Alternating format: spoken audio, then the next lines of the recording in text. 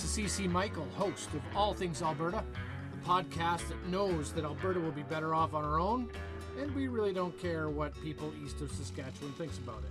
Let's get after it.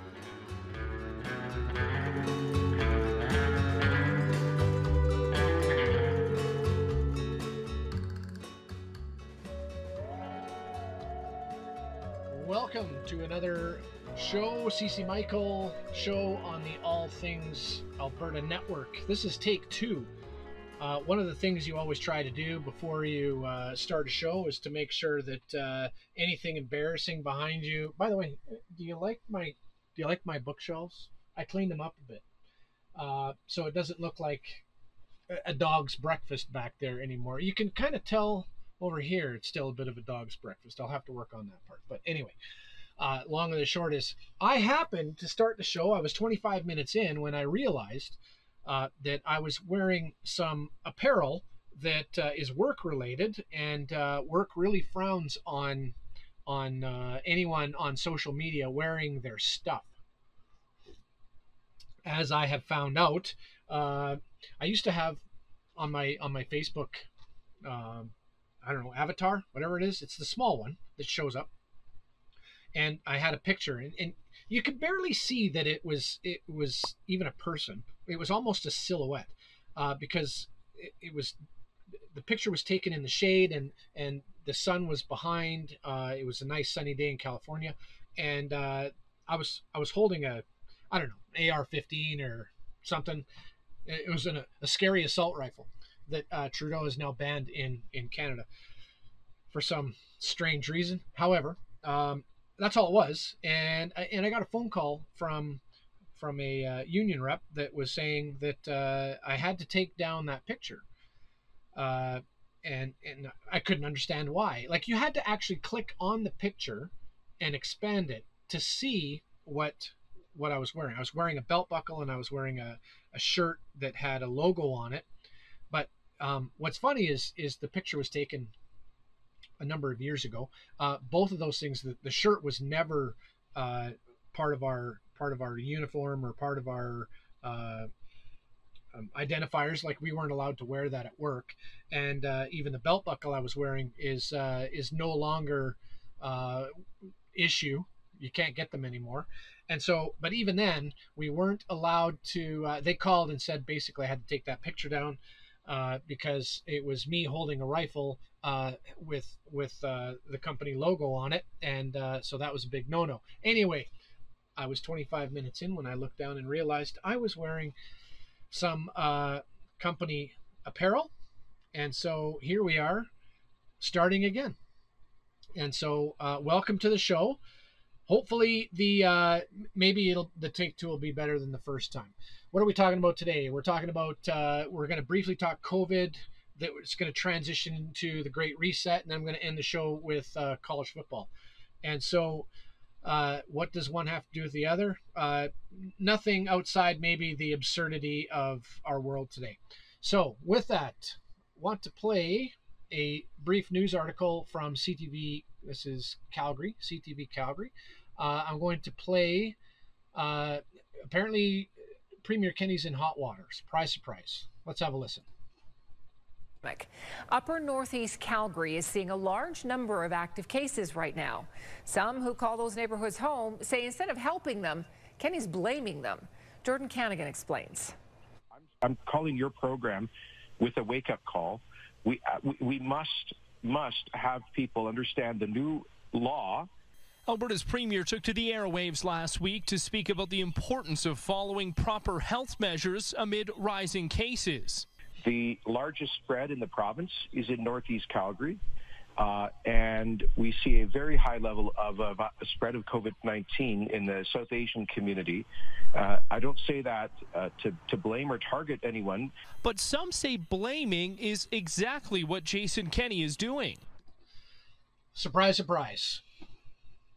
Kenney can come right out and say, I'm not pointing the finger and blaming, but it is one of those things where a law has been passed, and we still see massive spread, highest in the province, in Northeast Calgary, particularly amongst the Southeast Asian community. And Um, he was calling the show, which is in southeast, or sorry, not southeast, northeast Calgary, from what I could tell. It's a high amount of Southeast Asian listenership. Basically, just trying to remind them, look, we need to be careful, we need to abide by the law, and we need to stop the spread of COVID. And of course, this is the opportunity where people, opportunists, I'll call them, get to come out and point the finger at Kenny, calling him a racist and everything else. In fact, one group has already said that they are expecting Premier Kenny to come out and actually apologize for his pointing out the Southeast Asian community in Northeast Calgary. This is ridiculous on a number of levels. Uh, First of all, why is it bad to point out facts? This is something that's been going on for a number of years now, at least 5 years. The left's narrative of pointing at every single fact out there and getting their feelings hurt over that and blaming people for everything from bigamy and misogynists and racists and Islamophobes and you name it. They throw out these names or accusations when you're simply pointing out facts. Kenny here just simply pointed out facts, and he wants to nip this COVID-19 thing in the bud in Northeast Calgary. This is a loving thing, people. Trying to warn people, going, you know what? We're seeing a certain demographic in which the virus is spreading quickly. We want you to be safe and healthy, and so therefore, I'm trying to remind you that there is a law in place. Whether the law works or not, or is legal or not, or whatever your opinion is on the law, is beside the point. He's calling people in order to remind them of the law and that they need to take greater care in not passing on COVID-19. And of course, people jump all over him for it, which is most unfortunate. And so this is another. What do I want to say about that? I have a lot of respect for the Southeast Asian community. I think they do a lot of things right. Oftentimes, much better than I think.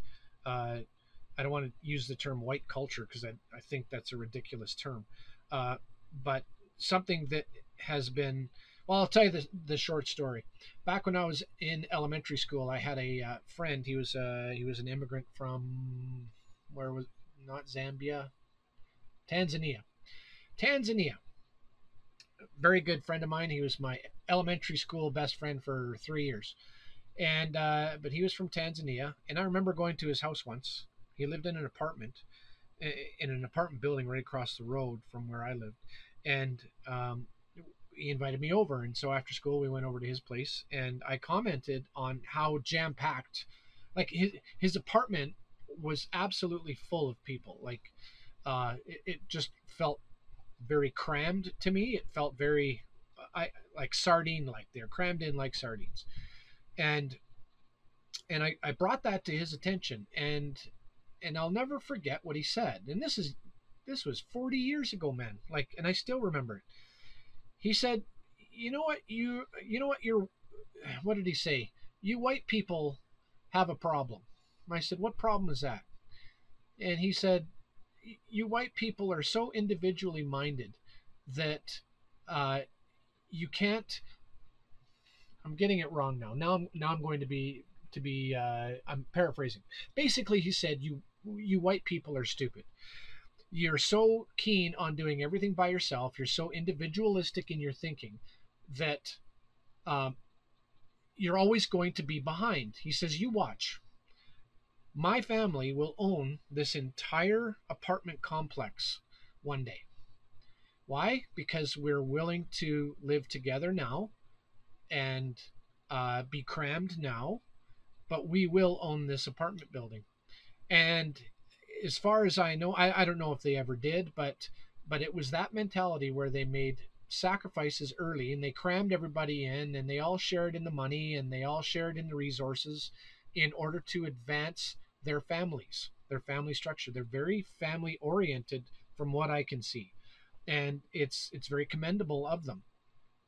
And so it comes as really no surprise that in those sorts of cultures where family is that important, um, that especially if it's true that it seems to be family gatherings or household gatherings that are causing the spread of the virus more than anywhere else, that cultures that are close knit communities, close knit families, are probably going to have the highest rate of spread.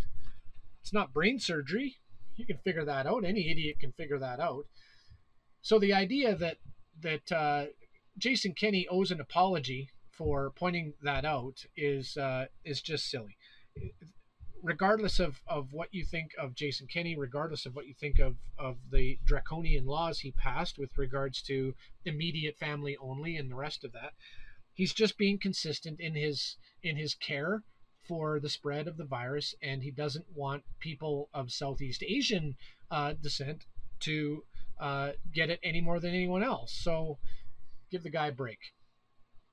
Speaking of COVID-19 restrictions, this is a story in the Calgary Herald from this morning. Bill Kaufman is the author. Sounds like crackdowns are going to come. Strict enforcement of COVID-19 laws, now the reality, say city officials. The time for education has passed, and those who flagrantly are violating orders will be ticketed, said City Police Superintendent Ryan Aliff. I think I said that right. The picture depicted here is of the, what is this, the Freedom Walk for Freedom March at City Hall in Calgary on Saturday, November 21st. It sounds like there was either one in Canmore or there's another one coming in Canmore soon. I know they've had similar ones in Edmonton. And when you look at the picture, they're holding their signs. Nobody's masked up. No one is social distancing. This in itself would bother many people that I know, and including some family members. They look at this and they think they're all bloody crazy. Corey Morgan was actually there, and he briefly reported on it. He did, in fact, agree that some of the people standing up and talking were essentially crazy people. You're always going to get crazy people. However, you can't ignore those that are rational and reasonable just because they're sprinkled in with a few crazies, right? And so we have lockdowns in place, and the numbers are rising, and yet there's people that are kicking back, I guess. I don't know what you want to call it. They're fighting back. And what I find most surprising is the number of people that don't understand why there's pushback. They truly don't understand. They look at people like this, and they have all kinds of pejorative terminology that they use to describe these people. And what's really funny is that these people are generally what you would call progressives, those that love the terms diversity and inclusion, that sort of thing. You're inclusive as long as you think like me. Listen, what are the reasons why you get rational, reasonable people that are fighting against these COVID restrictions? Here's my best guesses. I don't think I have to guess too hard. Number one, you can look at the picture here and say this is a very good sort of pithy statement that helps understand. A guy holding a sign saying, "Make Orwell fiction again, COVID 1984." So right now, under all the restrictions going on in the laws that are being passed, that are very restrictive, like when the government is telling you who you can and can't have in your own home, that's unbelievably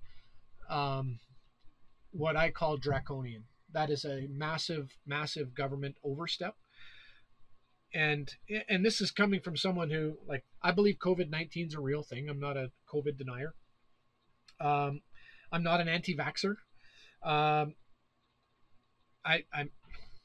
the COVID-19 vaccine makes me a little worried, but that's for another show maybe. But I think of myself as a reasonable, rational person, and I understand where these people are coming from, and it starts with the idea that the government is taking away liberties. They're taking away your freedom. And there's many people that go, yes, but it's taking away the freedom for the good of everybody. How come these people can't get that? The problem is that I'm guessing some of these people have read a history book, and governments have had worldwide have had horrible track records of instituting all kinds of taxation, all kinds of laws that are then they're only supposed to be temporary. Do you remember this, folks? You probably don't because it's been so long. I don't remember which World War it was, but it was during one of the World Wars where Canada introduced a temporary income tax. A temporary income tax in order to pay for the war effort. We're still paying income tax today. That law was never repealed. That taxation law was never repealed. In fact, it just keeps going up and up and up. So something that was temporary 70 years ago is still on the books today and still getting taxed today. And we're just all used to it. This is government creep. I call it government creep, where they import a whole lot of taxation, they import a whole lot of laws, but it's only temporary, and then they repeal some of them. And then they do it again next crisis, and then they repeal some of them. You don't have to be a brain surgeon to figure out that over time, government is then going to be in every aspect of your life. And they are going to way over, they're stepping way over the line, but we don't know any difference. It's like the frog being boiled to death. Throw a frog in a boiling pot of water, it'll hop out right away and live.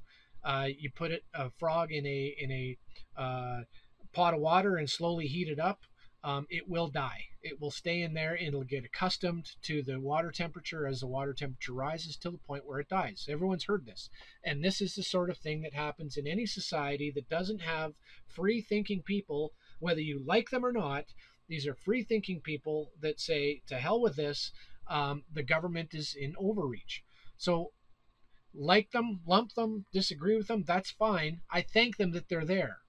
I have a feeling I would disagree with many of the people there on a lot of issues, but I'm thankful for them. It's people like this that keep governments worried, and I think governments need to be worried. Unmask the child, it's abuse, is another sign there. I ain't afraid of no hoax. Okay, so there's somebody who believes that COVID-19 is a hoax. I'm not there. I don't believe it's a hoax. But at the same time, you want to believe it's a hoax? Giddy up. I still believe that the government is overreaching, even with the COVID-19 thing being real. I think it's an overreach. The masking issues. I think a whole lot of people are getting upset about the masks. I get it to some degree. I still have to go shopping. My local town that I shop in requires masks. There's no place I can go that doesn't require a mask, so therefore I wear a mask. It's not the job. I don't believe it's the job of the stock boy to make sure and police everyone wearing a mask. So, but you sure make them nervous because the expectation is that somebody at, I don't know, pick one, Safeway. Somebody at Safeway should do something about these idiots not wearing a mask. Well, that's not what they get paid to do. And so, even though I'm not a big fan of the masks, I don't think masks are effective. I agree with the virologist and pathologist doctor that I didn't talk to him, but I recorded his 5-minute message. I agree with him. I think masks are useless. But I'm not going to make life difficult for those in the businesses that are put in the unenviable position of trying to police a bylaw that they had nothing to do with. So I would encourage everybody out there, if you disagree with wearing a mask, disagree with wearing a mask. But out of respect for your fellow man, when you go shopping, put your mask on and just shut up. Like,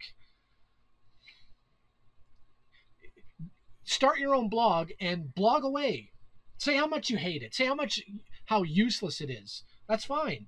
But don't make life miserable for those that don't get paid to police this sort of stuff. It's not fair to them, and you're not loving your neighbor as far as I'm concerned. Anyhow, What does this have to do with the Great Reset? Well, let's pull up a story. This is today. Anthony Furey of the Toronto Sun has written an article. Trudeau's economic statement is all about the Great Reset. We've just had a fiscal update, and it's atrocious. It's absolutely atrocious. We are going to be $1.4 trillion in debt by year end, and I don't know. You don't have to be real strong at math to be able to punch that into a calculator and then divide it by 36 million and figure out what each man, woman, and child in the country owes for that debt. I'm not even sure what we're getting out of it. And then on top of that, Trudeau has been very blunt about the Great Reset and how COVID-19 is affording us an opportunity to implement the Great Reset. So I'm just going to read a couple of things from Anthony Furey's article in the Toronto Sun dated today. But the section on supporting Canadians through the pandemic is just one chapter. The following chapter, Building Back Better, a plan to conquer the COVID-19 recession, is of equal length. This statement isn't a guidebook on how to help Canadians get out of this historically unprecedented situation as soon as possible and return to normal, which is likely what regular folks were expecting. Hallelujah. It's very much about what sort of economy the Liberals wish to build out of the ashes of the current one. Folks, this is the part that is worrisome. And so I want to read just one more part from Furey's article here. The following is perhaps the most telling line. When the virus is under control and our economy is ready to absorb it, we will deploy a 3-year stimulus package to jumpstart our recovery, worth roughly 3 to 4% of GDP. Folks, they're going to throw a ton of money at this thing, and they're talking about the Great Reset. And to be totally honest, outside of the scary words and whatnot that people were using with regards to the Great Reset, and we're going to see why that is in a minute here, but the Great Reset has given rise to lots of conspiracy theories. It has made a lot of people nervous, and originally you could ignore it. Back when June 11th, 2020. I think that's the first time I heard about the Great Reset, but nobody really knew much about it, and so. It was almost one of those things where the conspiracy theorists started and most people just dismissed it. Most people I know dismiss the Great Reset, but you start looking into it, and I've taken you right to Justin Trudeau, Prime Minister of Canada. This is pm.gc.ca. This is a readout from June 11th, 2020, released by the Prime Minister's office. This is right on government website, folks. You can look this up. And here's what it says. Let's go through it. Today, Prime Minister Justin Trudeau spoke with His Royal Highness, the Prince of Wales, and the Commonwealth Group of Permanent Representatives to the United Nations regarding financing for development and the Great Reset Initiative. There it is. Where did the idea of a Great Reset come from? Right there. They've even called it, it's not just a reset, it's a Great Reset, the Great Reset Initiative. The Prime Minister thanked His Royal Highness for initiating the discussion at such a critical time and for championing the Great Reset Initiative, there it is again, to build a better and more sustainable future for all. So this is going to be bigger and better. It always is, isn't it? No one ever says, here's a Great Reset. We're going to tear everything down right to the studs and start from scratch. Because that's what we all want, right? Like, is there a roof over our head even? Like, this is, no, everything is always bigger and better. If you read a history book, you'll see why people get a little nervous when they see stuff like this. I continue. Prime Minister Justin Trudeau, sorry, it doesn't say Justin. Prime Minister Trudeau highlighted the importance of the Commonwealth as a space for dialogue and collective action on global issues related to sustainable development. He addressed the ongoing challenge posed by COVID-19. There's our link there, folks. He addressed the ongoing challenge posed by COVID-19 and the need to build back stronger, more resilient, and greener economies. You want to know why people get super nervous? Is because not only is it going to be bigger and better, which is always, yeah, sure it is, but then here it's starting to get into the how. It's going to build back stronger. Yeah, you said that. More resilient. More resilient, meaning less up and down. Well, how do you have less up and down? Interesting. And greener. Uh-oh, here we go. Greener economies. What does that mean? Well, here in Alberta, that means we're in trouble. That's what that means. The Prime Minister also noted the importance of multi-stakeholder partnerships between governments, the private sector, and civil society in shaping the future global economy in a way that supports social inclusion, fairness, equality, and sustainability. Big pause here because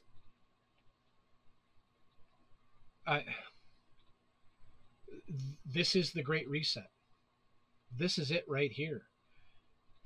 We're going to be doing greener economies, but we're going to do it in such a way that supports social inclusion. Inclusion, we already know what he means by that. Not just women, but that means all the buzzwords of today. We are going to have a like this is the part that's just mind blowing. Canadians are going to start paying for this utopian society that Prime Minister Trudeau seems to be at the head of. He's all over this, trying to be the leader of wokeism, and he wants to lead the world in instituting a global economy that supports social inclusion, fairness, equality, and sustainability. So where people like me get into trouble is that there are utopian ideologues out there that are 100% in support of this, and they look at Neanderthals like me and say, what's wrong with that? Well, what's wrong with this is that we can't even get our own house in order. Like we're $1.4 trillion in debt, and we're going to be even more paying for this. And we're going to be pushing social issues on a global scale. Social inclusion, except of course for white males, you're out. Or anyone who doesn't think like us, you're out. Fairness, who determines fairness? Equality? Do you mean equity or equality? Because leftists, especially the Prime Minister Justin Trudeau, always conflates those two words, equality and equity. We know what he means by equality. He just means straight out equity. And sustainability. Who determines sustainability? These are the leftists' buzzwords, and he's used them all right here. Folks, especially those of us in Alberta, we're in trouble. We're in serious trouble. Let's keep reading. The Prime Minister, His Royal Highness, and the permanent representatives discussed economic recovery and sustainability initiatives that will support the objectives of the Great Reset. Objectives of the Great Reset.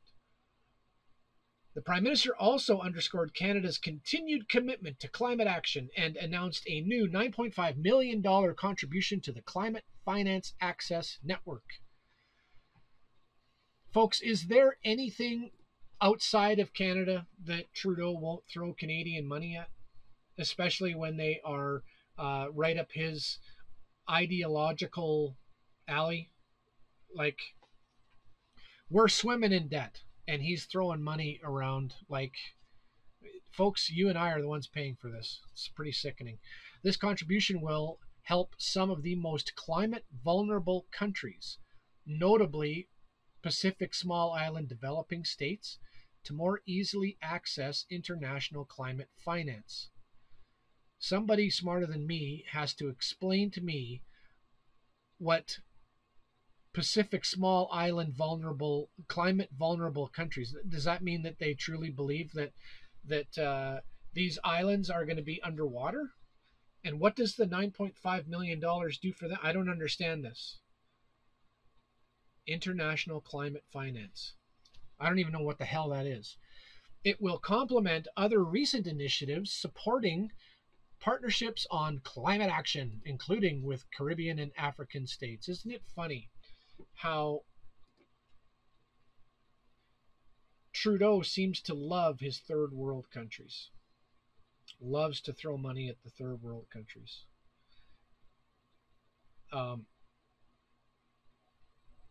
As far as I'm concerned, throwing money at third world countries, and when you include things like sustainable, what was the terminology there? Sustainable economic um, developing countries that are trying to develop their resources. From my limited experience, what this means is that countries like Canada pay a lot of money to dictatorships and governments in developing countries in order to keep their people from actually developing their resources. And whether we do that out of some misguided ideological topics such as climate change or not, it's always the people there that suffer the most because of it. And I think it's despicable and I think it's sick. However, we keep reading. The Prime Minister also spoke about the joint initiative he recently launched with the United Nations Secretary General and the Prime Minister of Jamaica to accelerate the global response to the pandemic. This initiative emphasizes the need to improve access to critical development financing, including by low and middle income countries, to help them recover and build back better, creating more prosperous, resilient, and inclusive economies and societies. Again, a whole lot more buzzwords that Trudeau is going to save the planet. He's going to save Jamaica. He's going to save Africa, and he's going to do it by sending a bunch of money over there to dictatorships and then trust that those dictatorships are actually going to spend the money wisely. It's just nonsensical. COVID-19 is a rapidly evolving global challenge. The Government of Canada is working closely with international partners to minimize the economic impact of the virus and to ensure that the global recovery is focused on building back stronger, more sustainable economies. They keep using these buzzwords. So, folks, you see here why people get nervous is when you read something like this, which was all the way back in July, or June, sorry.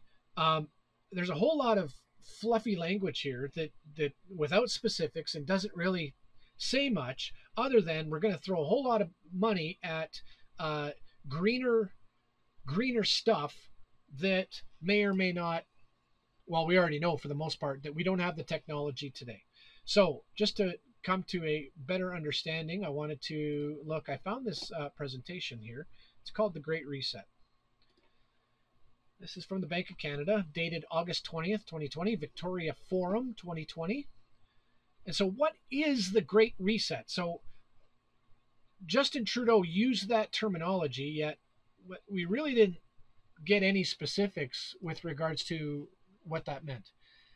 So here, Paul Beaudry, Deputy Governor, is giving this presentation, and it is on specifically about the Great Reset. You want to know what the Great Reset is? Well, here we go. The pandemic, central banks, and climate change.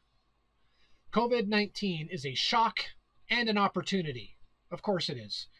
Never let any crisis go. What's that terminology used? Don't let any crisis go unwasted. You want to use the opportunities of every crisis to advance your agendas, right? And this is what's going on here. Here we go. Pivot to a greener, smarter economy? Question mark. Focus here on climate-related issues, our contributions to scenario analysis.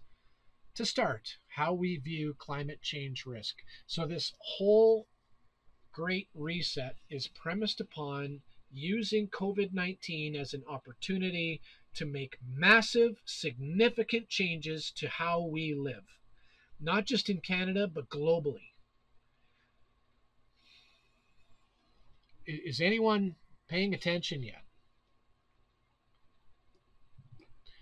Two sets of risks from climate change. This is, I'll just show here for those of you that are following along on Rumble. Physical risks: damage or destruction caused by extreme weather, higher temperatures. So there's a picture of a guy floating in a dinghy down what looks like a major thoroughfare road, and he's floating along. So lots of rain.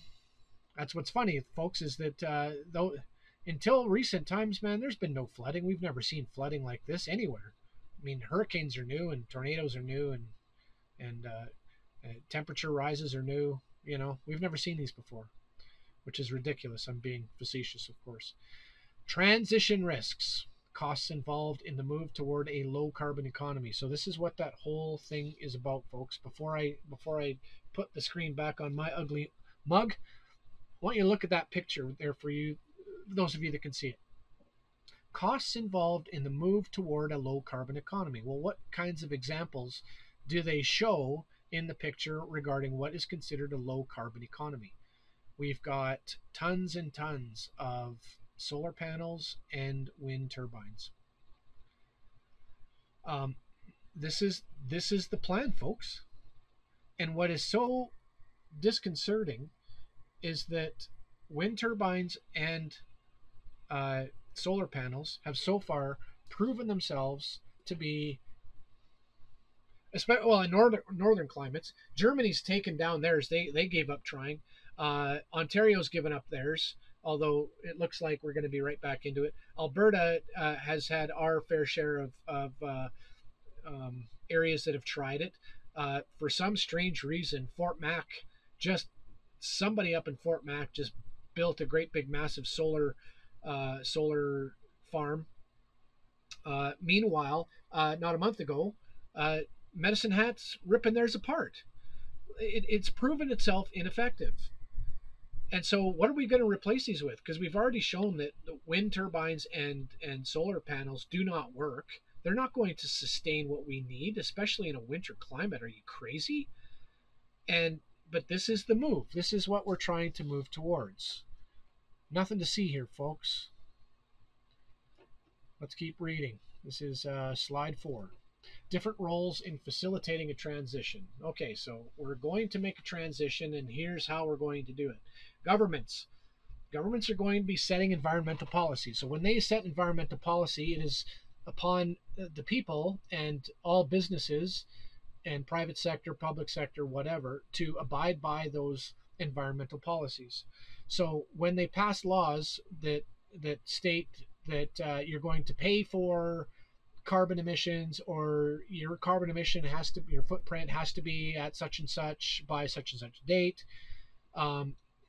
This is the sort of thing that governments do. Corporate sector. You'll notice here it says investing in technology. What you don't see is where it says corporate sector. What's their role in facilitating a transition? It should say corporate sector, investing in technology and abiding by the environmental policy set by the government. And maybe that's just too easy. Maybe that's obvious. But I'll tell you what, corporate sector is going to have to get on board. And that means following the laws set forth by the governments. Households, that's every household, you and me, shifting preferences and behavior. Well, what does that mean? I can only imagine what's coming with regards to how we in our households are going to be allowed to. Are we going to be allowed wood burning stoves? Are we going to be allowed anything but high efficiency furnaces? Now, I own a high efficiency furnace, but so what? I don't know what this means, shifting preferences and behavior. It also likely means that you no longer own a gas burning vehicle like they're pushing in California right now, that we're all going to be driving electric cars. I just saw a great meme the other day of an electric car being charged by a diesel running generator pulled behind a gas running truck. Like, this is the sort of stupidity that we have going on. Financial sector, financing transition. So this is something that we're already experiencing, folks. We're $1.4 trillion in debt, and it's going to balloon. It's going to get even worse, to the point where we are going to be given a rate of double B, and Canada is going to be in all kinds of hurt. We haven't seen anything yet. We're in trouble. And the financial sector, Bank of Canada, is going to have to pony up. What does that mean? Print money. What does printing money do? It devalues your currency. What does that do? It raises interest rates. So you think you have a good paying job now. You think that $15 an hour is good for a minimum wage? It won't be for long. I don't know how soon it'll be till you can't get a loaf of bread for 15 bucks. Central banks, of which, of course, the Bank of Canada is one, smoothing the transition to ensure the financial system is up to the challenge. Well, what does that mean?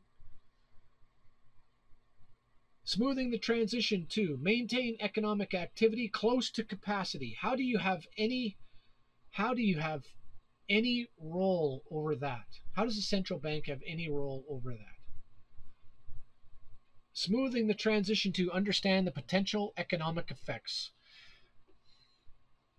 I don't know how much more, like, I'm 40 minutes in, folks, and I don't want to keep going. Maybe I'll do one more slide here. Listen, Jordan Peterson, I tried to find the link where he says it. And if you watch enough Jordan Peterson, you'll eventually find it. But Jordan Peterson said somewhere that it is grossly irresponsible. I think he might have even been talking about Justin Trudeau, for all I know.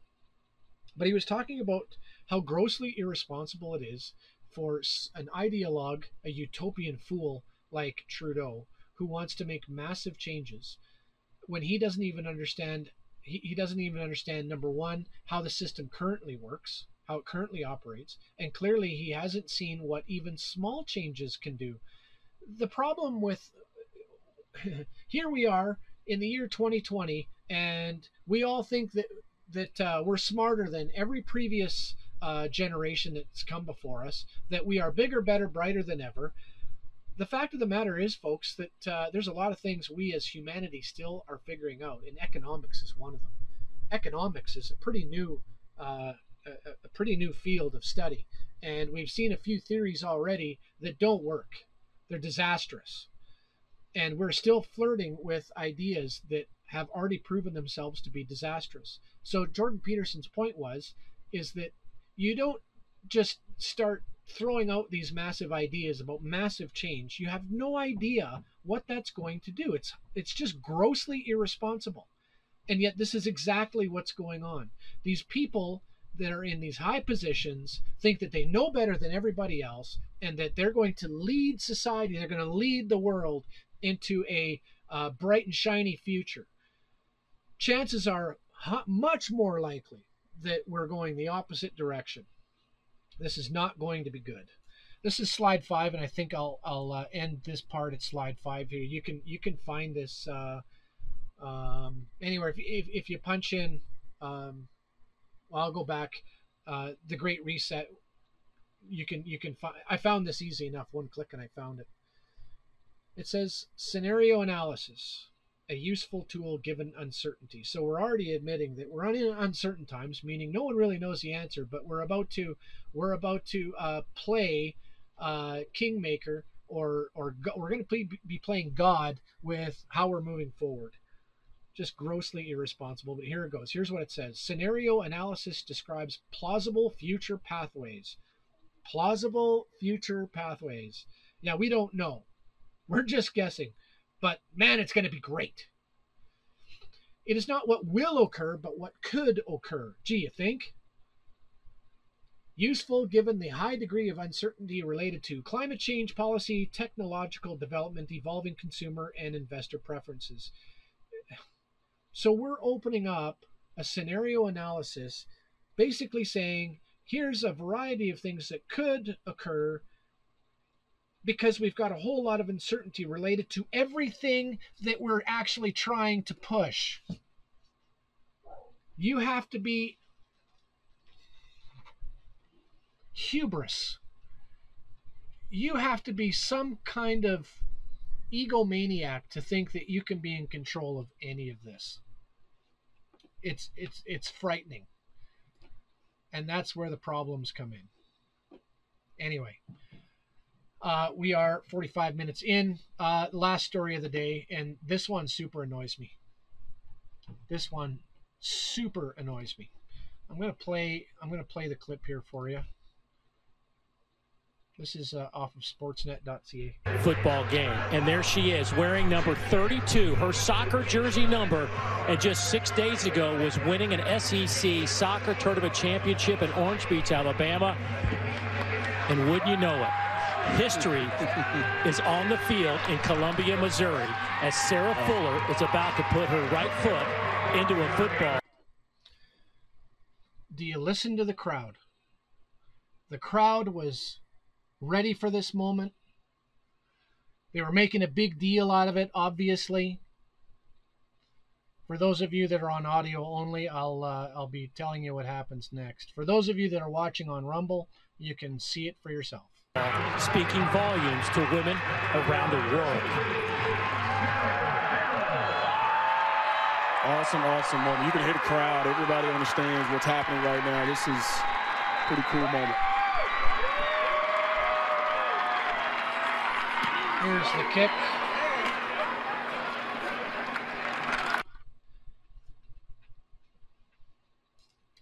Folks, I don't know if you heard the kickoff, but you're listening to the crowd. The kick happens, and suddenly the crowd noise drops huge. The reason why the crowd noise dropped huge was because this was a kick that went about, I don't even think it went 30 yards. 35 to the 35. What is that? 15, 30. 30 yards. It was a 30-yard kick on a kickoff. Let me get this just crystal clear for you folks. I'm not against women in sport. I am a former hockey coach. I've coached women's hockey. Big fan of women in sport. I've coached high school football. Bantam in high school football. One of my favorite players was a young lady that played for us. I don't remember if she played high school or Bantam. I want to say it was Bantam. And she even played some running back for us. She was one of my favorite players. She was just a go-getter, and I wish every boy on my team had the heart she did. Worked hard, good athlete, and we put her in a running back at times, and she did a great job until one day that she got hurt. She got hit hard. She got hit really hard, broke her leg, and this was when I was woke. Once upon a time, when I was a public school teacher, I was pretty woke. I was a big fan of this young lady playing football. And then she got hurt. And it took me a while to realize what a mistake it was to have women playing against boys. I mean, girls, before puberty, girls can play with boys and they're the same. In fact, biologically, girls are usually physically ahead of the boys, so it's not a big deal. But once you get into the teen years, once puberty hits, it is inappropriate for women to be playing contact sports with men. And one of the things that just drives me crazy is my wife and I were sitting in a local watering hole when this story was breaking, and I was disgusted at the amount. This is obviously nothing short of a publicity stunt by Vanderbilt, who is an absolutely atrocious NCAA football program, at least this year. They lost this game particularly. They lost this game 41-0. And here they are celebrating a woman, first woman. Yay, we're breaking glass ceilings everywhere, aren't we? No, you're not. What you've done is you set women's sports back 10 years at least. This is a joke. This is an absolute joke. Sarah Fuller has been made a joke, and I feel sorry for Sarah Fuller being talked into this idea that this is somehow a good idea. Here's Sarah Fuller in, this is off of CBS Sports. You can see, I'm not going to play the interview. I just find the interview so frustrating, but they've pulled off of a tweet. I just want to tell all the girls out there that you can do anything that you set your mind to. Sarah Fuller. Well, number one, Sarah, is you're not telling us anything different that hasn't been rammed down the throats of girls for the last, I don't know, 30, 40 decades. Like, this isn't new. What is new is the sick, pathetic publicity stunts in order to break glass ceilings that aren't there, and have you be the poster child for it. It is absolutely disgusting. Folks, I'm 47 years old. I can kick on a kickoff. I can kick it further than that. And then what's funny was the Hodge twins. I don't know if any of you are aware of the Hodge twins, but they did a video on this earlier, which I can't promote enough. They ranted and raved about it for about, I don't know, 12 minutes. But they even laughed, pointing out she kicked the ball and then immediately ran straight for the sidelines.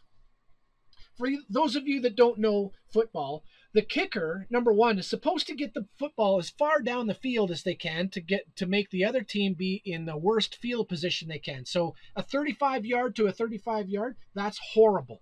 That is absolutely a horrible, horrible kick. It was horrible. Okay? Second, kickers are known as the last line of defense. So on a kickoff or a punt, when it's kicked to the other team and they start bringing it back, the kicker is the last line of defense. The kicker's job is to tackle the guy with the football if they get by everybody else. Now, everybody knows that when you watch a kicker do this, I don't care if you're male or female, kickers generally aren't known for their athleticism. They're good at kicking the ball. That's what they're there for. They kick the ball.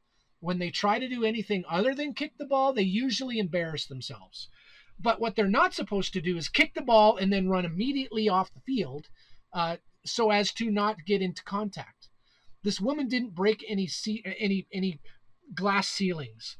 This is atrocious. I cannot believe that people are falling all over themselves in order to celebrate this. This is a mockery. It's an absolute mockery.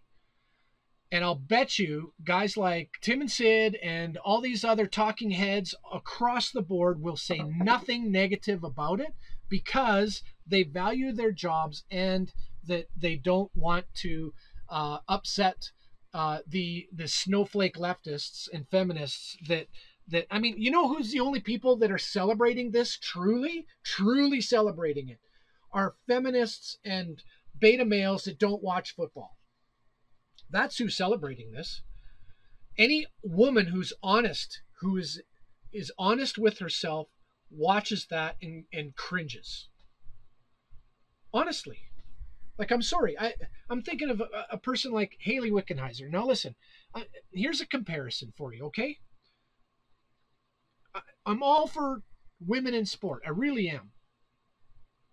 Haley Wickenheiser, one of the, some might argue, the best woman hockey player ever. Some might say that. She was good. Not just good for a woman, she was good. She played professional hockey. Who did she play for? The Edmonton Oilers? The Calgary Flames? No. Did she play in the AHL, which is a step down? Well, the KHL. Did she go to the I'm not sure the KHL was around when she was playing. Did she go to the KHL? Nope. Did she go to the AHL? The farm system for the NHL? No. Well, who did she play for?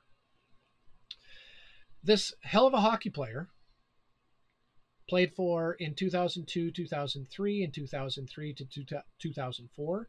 She played for Salamat. Just so you know who Salamat is, I pulled it up here. You can look at it here. Salamat. You see this over here? I don't know if you can see it where I'm pointing. Division 3. Folks, she was playing Div 3 in Finland. I don't have an equivalent for that. It's better than I can play. I don't think I can play Div 3. But it's Div 3 in Finland. Did she tear up the league? Man, she must have been awesome. Div 3 in Finland? She must have been great. Well, folks, I'm not saying this to begrudge Haley Wickenheiser. Like I said, she was a good hockey player. Her stats. Salamat in 2002-2003, she played 12 games. She scored 1 goal, 3 assists for 4 points.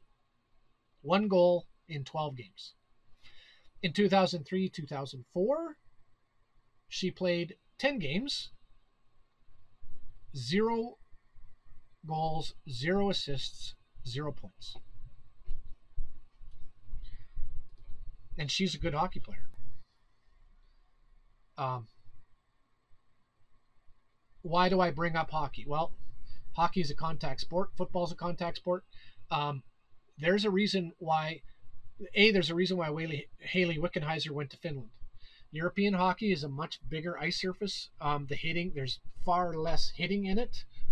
And the chances of Haley getting hurt in the Finnish league, especially in Div 3, is a lot less than it would have been her playing on North American ice against men, even in the AHL. I wouldn't even put her in the ECHL.